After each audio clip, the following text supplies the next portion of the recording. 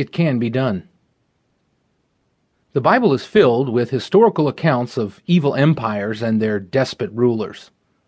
The reality of such difficult circumstances for Bible adherents of the past is something we often look back on and thank God we do not have to endure.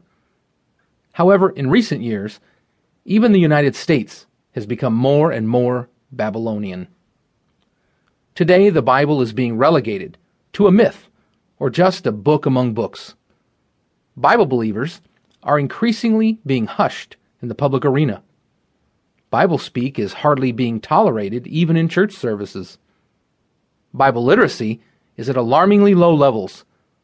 Could it be possible for evil empires and despot rulers to once again claim a place of power and influence? How will this affect Bible believers? Is there a way to survive such Babylonian circumstances? Can one be an adamant Bible advocate and still thrive? We can find the answers to these questions in the Bible itself, and we can take heart at the hope that is offered. Many are intimidated by and afraid of what may be happening to their freedoms in America today. Conspiracy theories and even paranoia abound, but the reactions to these mindsets, apathy, malaise, and surrender, are even worse. A biblical response is in order.